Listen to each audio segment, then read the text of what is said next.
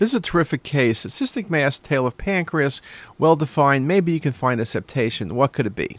Well, there's no dilated duct, so it's not going to be an IPMN typically. Cystic adenocarcinoma, I just made that up. There's no such thing, probably.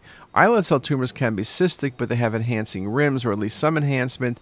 This is a beautiful example of a cystic lesion, and in a female, middle-aged female, you're thinking serous cystadenoma, and that indeed is what this was.